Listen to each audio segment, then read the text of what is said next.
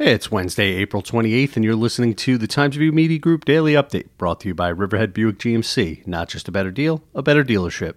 A recent bankruptcy court filing by the Roman Catholic Diocese of Rockville Centre sheds new light on the scope of sexual abuse by clergy who served on the North Fork, but critics say they believe an attached list of abuser omits names of dozens of more perpetrators.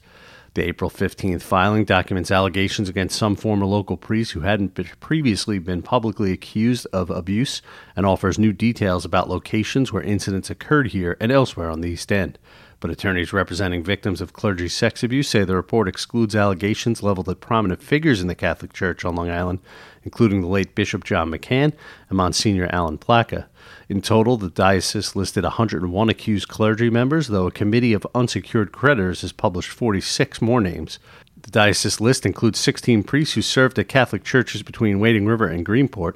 Alleged instances of clergy sex abuse took place at 3 local churches and other nearby locations like Calverton National Cemetery, Wildwood State Park, Baiting Hollow Scout Camp, and 2 undisclosed locations on Shelter Island. Following a nearly 6-month search, Riverhead appointed its new superintendent at a special meeting Tuesday. In a unanimous vote, the Board of Education voted to approve a contract with Dr. Augustine Tornatore, who currently serves as superintendent in the Liberty Central School District in Sullivan County. Board President Lori Downs said his leadership and accomplishments impressed the board. According to Ms. Downs, Mr. Tornatore was a nominee for National Superintendent of the Year and New York State Superintendent of the Year in 2021 and has served as president of the Mid-Hudson Catskill Council of Superintendents. Fully vaccinated people are no longer required to wear a mask outside except in certain crowded situations or venues, according to the latest guidance announced Tuesday by the Centers for Disease Control and Prevention. Governor Andrew Cuomo, speaking at a media briefing in Binghamton, said New York will adopt the CDC guidelines. The guidelines say fully vaccinated people can participate in outdoor activities and recreation without a mask, such as walking, running, or biking outdoors with members of your household.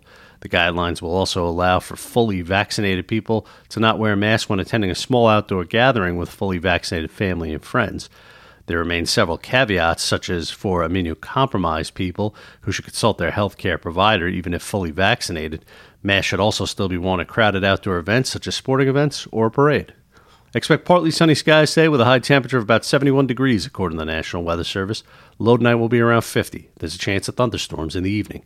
I'm Grant Parpan, and that's our update for Wednesday. Check back for more news throughout the day. Once again, today's report was brought to you by Riverhead Buick GMC. Not just a better deal, a better dealership.